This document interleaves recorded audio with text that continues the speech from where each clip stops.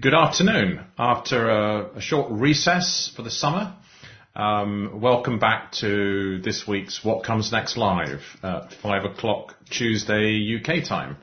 My guest this week is Colin Newlin. And for those of you who feel that work is crap, Colin's on a bit of a mission. Welcome, Colin. I look forward to hearing about your mission to decrapify work. Hi, Tom. Yes, thank you for inviting me. Yes, my mission is to decrapify work because I think for a lot of people, work is somewhere between meh and awful. So that's something we need to address. And it's sort of drawing upon my own experience of corporate life, which was a bit of a mixed bag, really. So I had about a 25-year career in corporate. A large part of that was with a large telecommunications company, shall we say. Yep. And it sort of split into two halves. So the first half was a playground because it was, I was in these very entrepreneurial, fast-moving units. I was encouraged to come up with ideas and make stuff happen, and it was very supportive and fun. And then we got moved into another part of the business, which was almost the complete opposite. And it was very command and control, hierarchical, fear-driven organisation, and that was more like a prison. So, having experienced these two extremes of prison and playground, I know which one I preferred and which one was more productive. Because in that first part, not only did I thrive, but the businesses were very creative and innovative and collaborative and all that stuff that organisations say they want. And yet, strangely, since in my experience of being in the workforce since then, more and more organisations seem to become more like prisons than playgrounds. So I, that's really what Decrapify Work is about, is doing that and encouraging people to take action themselves to do that. And it's also a bit about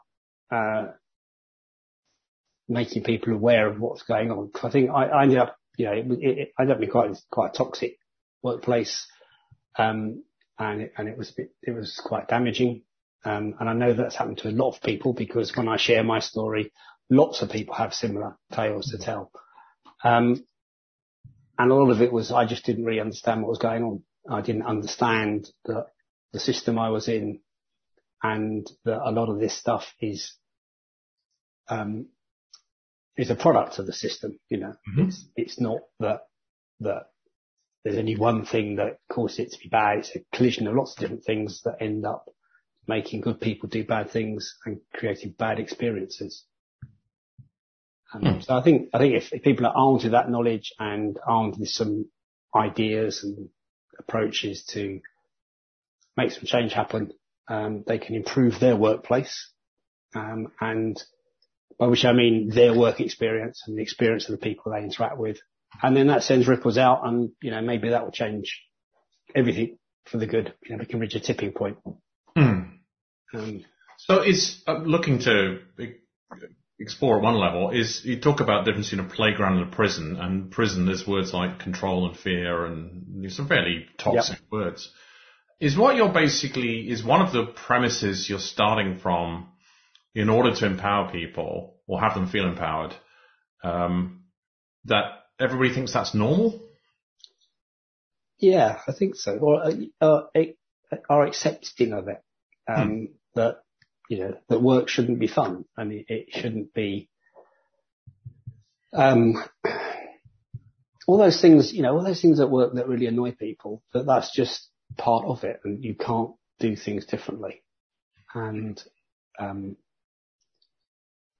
that's patently not true because, I know you can do things differently. There's lots of examples of businesses out there that do take different approaches, but there seems to be this orthodoxy of, this is what work's about, and it's just all about squeezing more out of people and focusing on the numbers, and that's made, that's caused a lot of the problems. And I think we've driven a lot of humanity out of the workplace. And as the humans in the workplace, we can actually bring some of that back Right. Uh, So you said you had 25 years in the sort of in the corporations. How long have you been out of that I like you paraphrased my joke because I refer to myself as a recovering chartered accountant. You're a recovering corporate executive. So how long have you been in recovery? about 20 years. Okay. So, yeah. So somebody once said to me, it takes you as long to get over corporate life as you spend in it. So I'm nearly done. I'm almost back to normal, you know. You look too young to have got that long a career, but then you never know. That's a compliment. So with 20 years at differing levels, focused on how it could be different, where do you start with that in terms of, well, the first thing is if you're an independent advisor or consultant, you need to find clients. So who's the ideal client for you? So the people I really want to work with are the people who are in the middle of the organisation,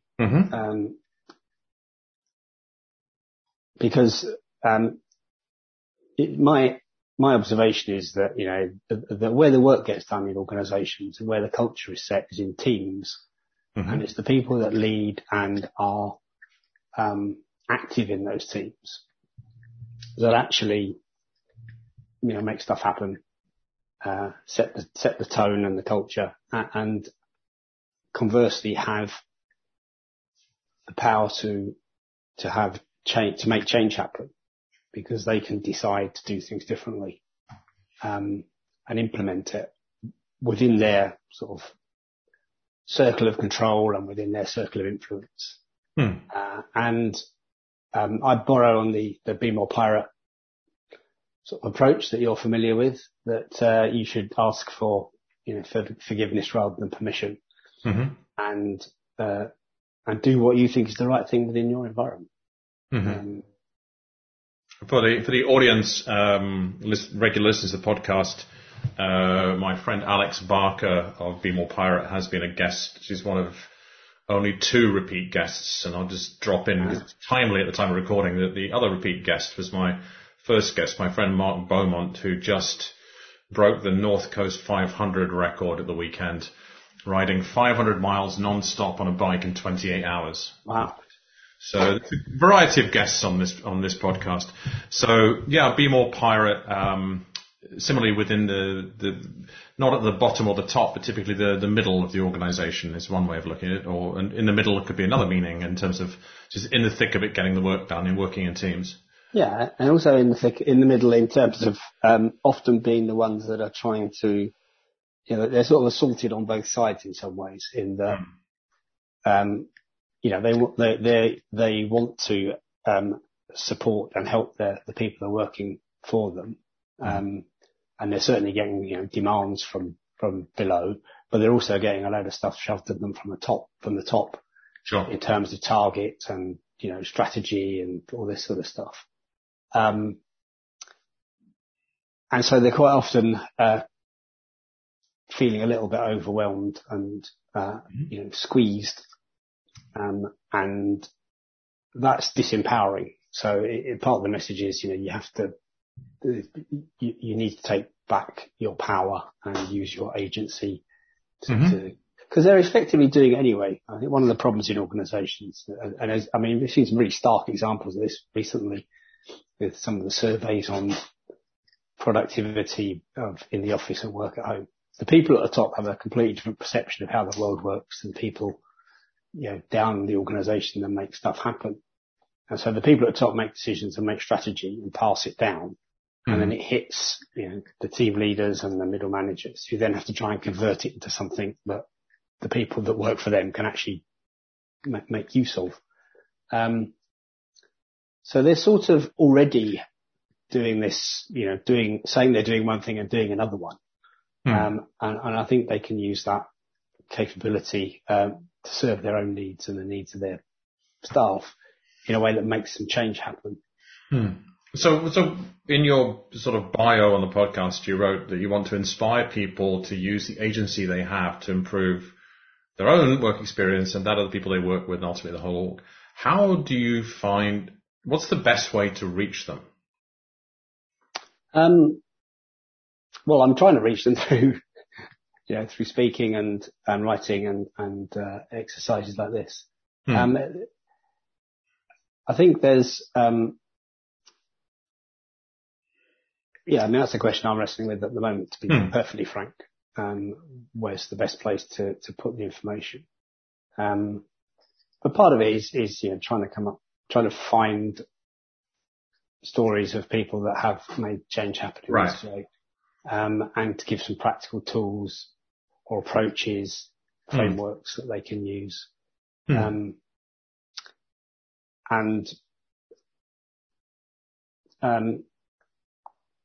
be a voice. I mean, so a lot of the stuff I write, and I post quite a lot of stuff on LinkedIn, I get a lot of responses from people, because they agree with me, but they're not hearing anybody else, it's not the sort of things I write about aren't often talked about, because you don't talk about that stuff in an organization because, it's not allowed. So yeah, that's sort of my approach at the moment. I've been wondering whether I should go on TikTok or. We'll have lots of short podcasts with people who can speak to their examples. Exactly. Yeah. I'm thinking about my own, the work I love to do, which is around purpose-led leadership, and I've chosen at this point in my career, having worked a lot with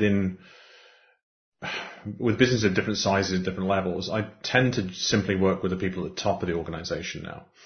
And I very much agree with you that culture is created, I would say not just at the middle, but at every level of the organization. Yeah. So you have to, spend most of your time listening if you're a CEO. I just was lucky enough to meet with the CEO of the RSA last week. And my big takeaway from the meeting was he's a great listener. All right. When I thought, well, that's perfect. He's only been in the job 6 months. Mm-hmm. And one of the things I hear is very negative language around CEOs, of corporates, and that, they're only interested in money and bonuses and fat cats and all this stuff. And I just simply say, not the ones I choose to work with. All right. And whether they're in a very large organization or a medium-sized or a smaller organization, I'm much more interested in their behavior than the size of the organization as a client. And I guess you can either work outside the system and protest and be radical and look to tear it down, or you can look to be a little bit subversive and work inside it. So I think in thinking of your example and getting some understanding of the Be More Pirate ethos is if you're actually going to make change happen, sometimes it's, this is a bit contradictory, but sometimes it's getting companies to pay you to help them with this work. But then there is a level to which people go, oh, well, you're just preaching to the converted. But what occurs to me is there was a great book by Michael Lewis, who's written so many important books, but one of them is called Moneyball. And it was about a low-ranked, low-budget Major League Baseball team that started to run based not on gut feel of scouts who've been in the game 40 years, but based on mathematics. Mm-hmm. Well, nobody else was doing it. And now a lot of people are doing it, including for those in the UK who follow football, there's a team called Brentford, which is in the top half of the Premier League, the toughest league in the world. And I defy people to name one of their players, all right, because it's a Moneyball team. But they've taken Moneyball to another level because everybody's doing Moneyball and doing big data based, crunching the numbers, etc. There's something about the culture of that team that is making it work that you can't, the big data analysis can't do it. But the reason I use that story is that sometimes change happens because the market follows the leaders. And I am utterly convinced that a more, whether it's, you call it purpose-led or values-driven, or just simply a more human work environment that is more playground than prison, results in happier people who are more productive. So some of it is maybe, whether it is preaching to the converted, is like working with companies that go, okay, come help us decrapify work and talk to people and give speeches and stuff like that. So, and that's, I think one avenue. That's absolutely, obviously I agree with your conclusion that playgrounds are, create happier people. and happier people create better organizations that are on all criteria.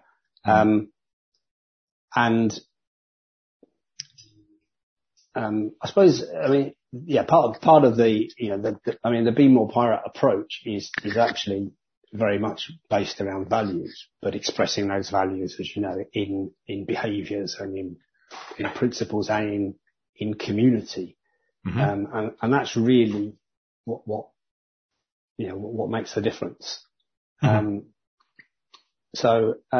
forward-thinking progressive organisation should want that to be happening in their organisation. And I think looking at a broader organisational level, then I think the way companies should be, what they should be moving to is networks of teams, and much less hierarchy and bureaucracy, and much more autonomy and self-management, self-direction within those teams. And in that environment, that you won't get there if you keep all the bureaucracy and if you don't have honest exchange and evaluation of what's going on and give everybody a voice. And that's really, the essence of what Decrapify work is about. And a lot of organizations are, the ones that don't get it are not wanting to go in that direction. I think the ones that do get it, they know that's where they want to go and they want some help getting there. And, I'm more than happy to help. Well, I think, sorry, I'm thinking of various things and, if people, for me, the most important book on this topic written in a very long time, about 10 years ago, was a book called Reinventing Organizations by Frederic Laloux. Yeah.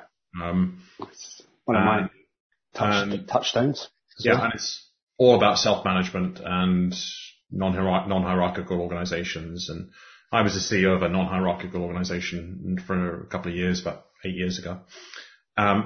So all of the principles are out there. I think one of the things that I'm hearing from you, which is a special space that you're in, is, one of the things you're noting is people don't tend to talk about the crap stuff about work. And one of my mentors used to sign off every email in her email signature, said awareness is the greatest agent for change. And you talk about the economic term of agency or self-empowerment, and knowing we all have the ability to make choices. Sort of Viktor Frankl-esque as well, if you're into that as well. But you've got a potential role to simply bring in awareness and having conversations. I can imagine, I mean, you use the word, but there's a lot of, I'm a bit of an NLP guy around language. So, words like should, must, have to and stuff tend to be eliminated from the language of, quite easy for those things, a conversation with people around this to turn into a bit of a, negativity session. Let's call it, not using a slightly more politically correct word than the word we used to use a few years ago. But I think it's really powerful just to get out there and talk about examples and then so perhaps maybe give a few examples you've come across or talk about where work is crap and what can people do differently. What tips might you have where people can do things differently? Once they're aware that it doesn't have to be crap. Yeah, I think,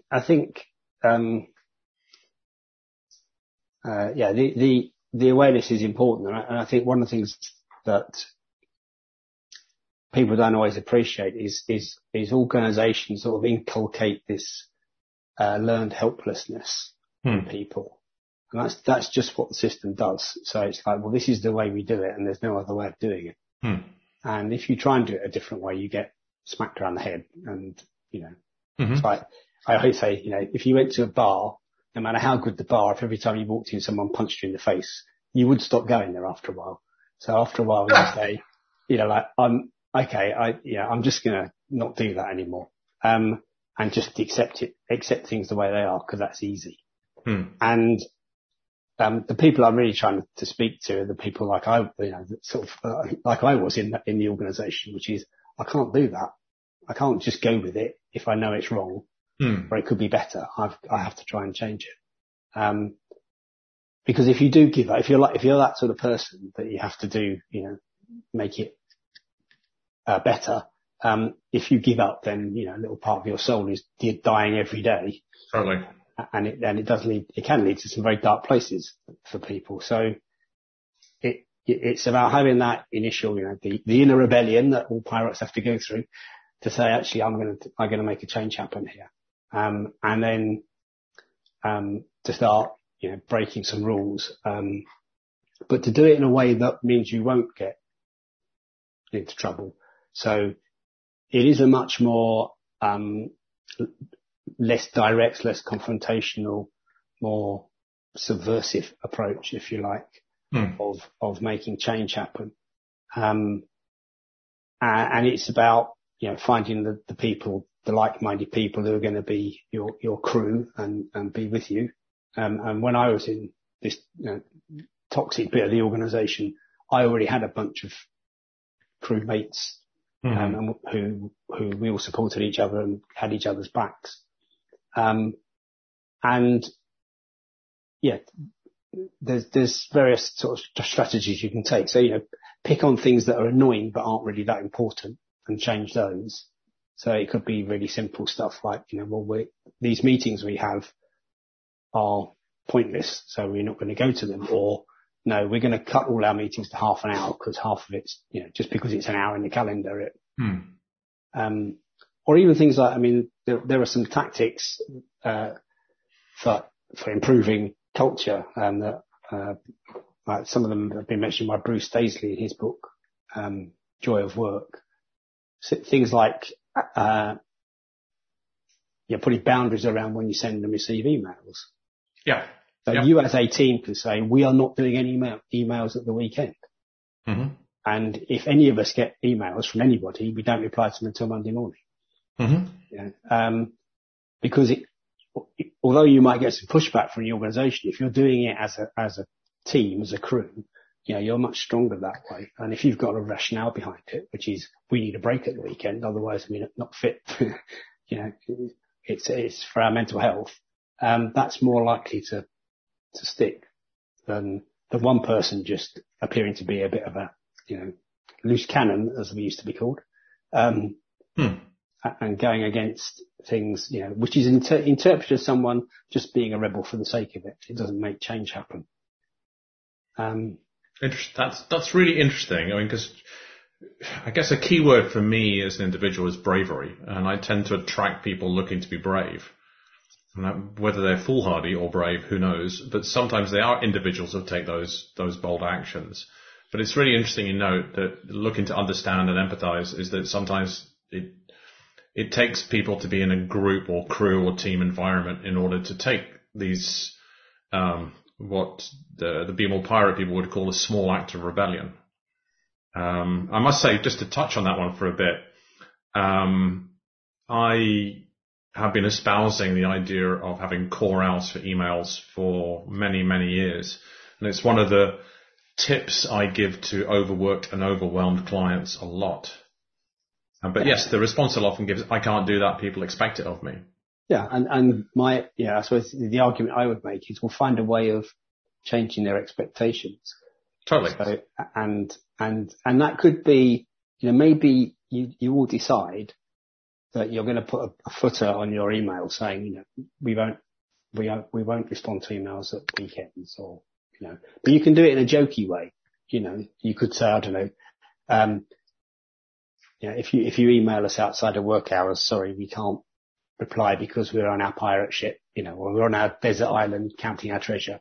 So we're out of reach. Well, we can overstretch the pirate metaphor, but yeah, but I just use that. There'll be something that you might come up with an idea and say, well, that's just a little bit cheeky, but.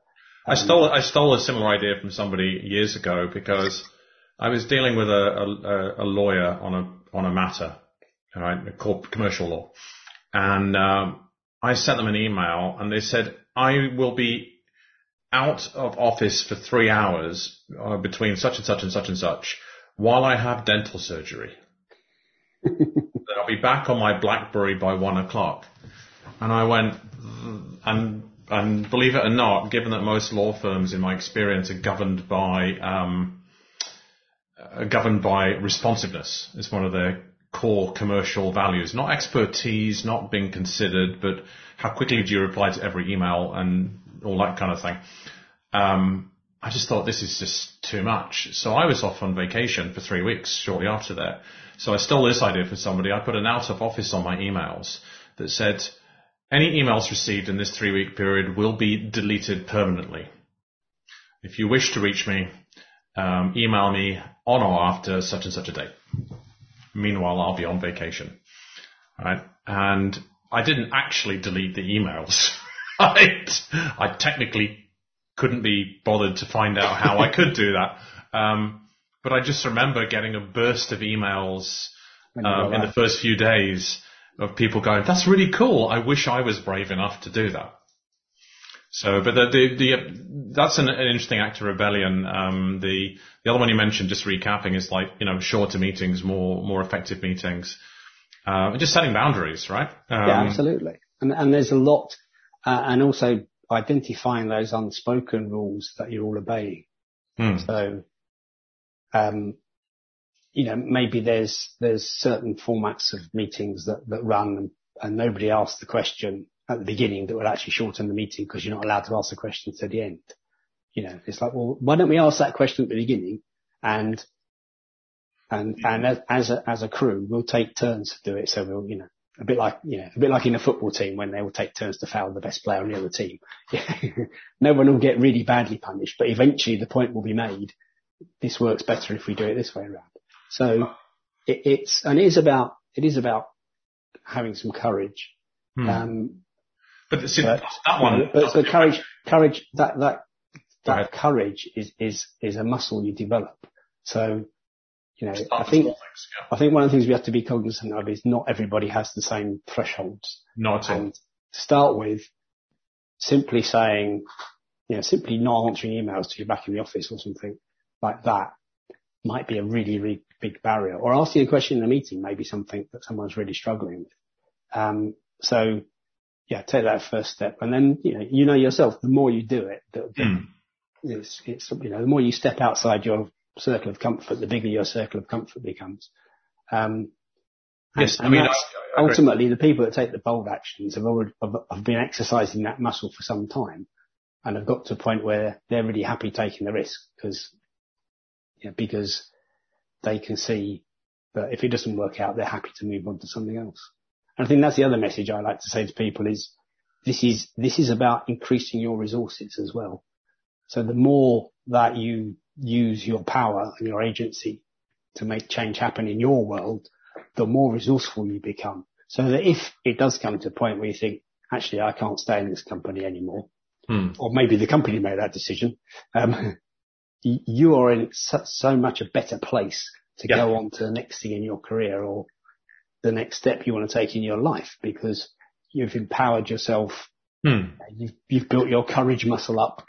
You've experimented with things. You've done so much more than you would have done if you'd just sat there following the rules all day. And I'll go back to a thought from something you said a few minutes ago, but I like there's always the language of, what do we mean by words? So, agency is a word from economics that basically means self-empowered or the fact you have the power, which is that people aren't aware they have that. But I remember when I was diagnosed, I had cancer this year for a few months and I'm through the other side of it, but quite a learning experience. And I remember when I got it, I said to a number of people, I feel really well resourced. And they thought, what tools have you got around you? I went, no, I just said in myself, I feel able to cope with this and handle that. So that building your toolkit is part of it. And my thought is really around bravery and bold. And I think bravery and boldness are in the eye of the beholder and taking a tiny step. And I remember I trained as a coach well over a decade ago. And one of the things they trained us in very much was take a lot of time over making sure you've got the specific agenda of the client. Right? And I would have a meeting with somebody who'd asked to meet me about potentially working with them or their business.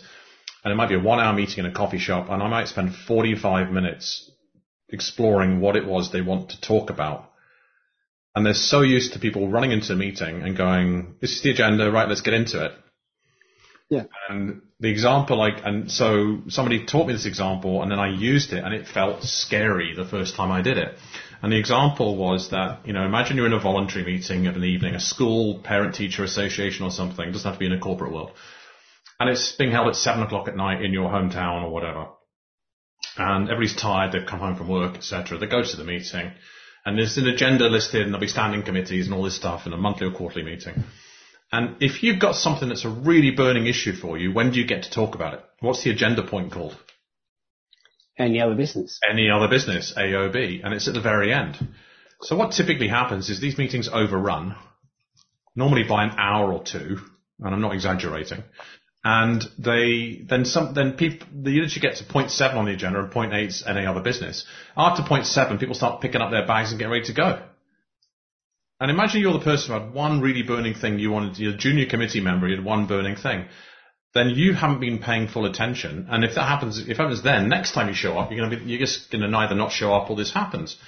Well, I was on the board of a national swimming association and for several years, and I wasn't chairing the meeting, so I was waiting for AOB and just watching people get upset every single time. And these meetings ran and ran and ran and ran. They weren't very effective. People really enjoyed the meetings, talking about swimming once every couple of months. Then I became the president of the association, and I'm chairing the meetings. And I'd just done the coach training, and I actually, now thinking back on it, what you're talking about, bravery muscle, I felt quite scared. And I went, I'm going to do something different. Right? And I didn't do it by email in advance. Eventually we moved to that. But I spent 15 to 20 minutes teasing out anything that people had to talk about. And I wrote it down. I said, we will get to this point. And if for any reason we don't cover all the points in this meeting, I will take them offline with you and deal with them in the next 2 working days. And it was quite scary to do it. But you know what I noticed after that? Everybody was paying attention. Because they went, I'm going to get heard when it comes time. But it was a tiny step, and it's now the standard practice for that organization, right? But it felt so radical. I was in my mid to late 40s when I learned that, right? It's like, I don't know how many meetings I'd attended in the previous 20 plus years, right? That were never run that way. It was always stick the stuff at the end. And if people show up, particularly for something they're passionate about, like a voluntary sports committee, right? They're going to have that burning issue. There's going to be something they want to talk about, whether it's fundraising or a particular event or something like this. And if you don't give them the chance to talk about it, it's not an effective meeting. No. So I'm going to give her a plug, and I really want to get her on my show, my podcast, is my friend Dr. Carrie Goucher literally just finished a PhD in meetings. And she has now jumped back into a passion of sharing what she's learned after a multi-year PhD at Cambridge University. And she's running a business called Fewer, Faster, Bolder. And that's all about fewer, faster, bolder meetings. And she's on LinkedIn a lot. For the audience, just because I'm too lazy to do podcast notes, Carrie, Carrie, Goucher, Goucher. But maybe connect with her yourself, Colin, and that sounds collaboration in there. That's one of my bugbears is there was this Microsoft report out this week about saying that there was a big they were embracing hybrid, and they'd seen a big uptake in meetings on Teams. And I thought, well, you haven't embraced hybrid properly, have you really? Because if you're really moving to new ways of working, there should be much fewer meetings. There you go. Because you could be doing it outside of meetings, So we've talked about a couple of tips. So first of all, it's around awareness. Things can be different, and you can have more agency, and you can break rules and make good trouble and small acts of rebellion. And then we said, well, and you talked about how doing it in a team can be a way of working somebody's bravery muscle and not be seen to be a loose cannon. And we used a couple of examples, one around not sending emails outside core business hours and another one around how to run a meeting. If you maybe got one more tip for us before some closing thoughts? I guess I think one of the things, if you want to make change happen and not get into trouble, then one of the ways to do it is to get someone else to come up with the ideas. So finding other allies in the organisation, possibly at a slightly senior level, and getting them to present your ideas, and familiarising with the changes you'd like to see can be quite effective. Because if your idea does make it up for discussion, there's someone else who can say, oh yeah, I agree with that. Or even better, if they take it on board and start pushing it themselves. It's tricks like that. And sort of doing, and I say, carrying on doing what you're doing, which is do what you want, but make it look like you're doing it in the way you're supposed to do it, is a very effective tool. If you're having a meeting, you're having a meeting. If you're sending emails, you're sending emails, but you're just doing these small things that also take some of the crap out of work and make it more joyful, or at least more fun. It's not, I mean, the example of me around the email was a friend of mine who was an independent. They weren't in corporate, and they're a solo business, and they were busy till 8 o'clock at night every night, but they never got to touch their emails all day. So what did they do at 8 o'clock at night? It was answer all their emails. And they worked in, personal training and massage therapy and stuff like this. So most of their clients were sitting on their iPads in front of the TV at that time of night, and they got used to receiving emails between 8 and 9. And all this person wanted to do was clear their emails before they went to bed. All right. So what happened between 8 and 9 when they sent the emails? They got a whole bunch of replies in. So I said, just schedule them for the next morning. I said, this was a revelation and was life changing. And the last thought, to play off your last thought, if we were to look at the psychometric profiles of most senior leaders, a lot of them come from a style of which one of the behaviors in there, which is difficult to understand if you don't have that style, is that they will hear a whole bunch of ideas and their brain will process them overnight and they'll wake up in the morning thinking it was their idea. And so one of the things you have to get comfortable with in the corporate world, and sometimes it'll be true that it's their ego and they just want to steal the idea. But a lot of the time they genuinely think they've come up with the idea because there's so much information flowing across them.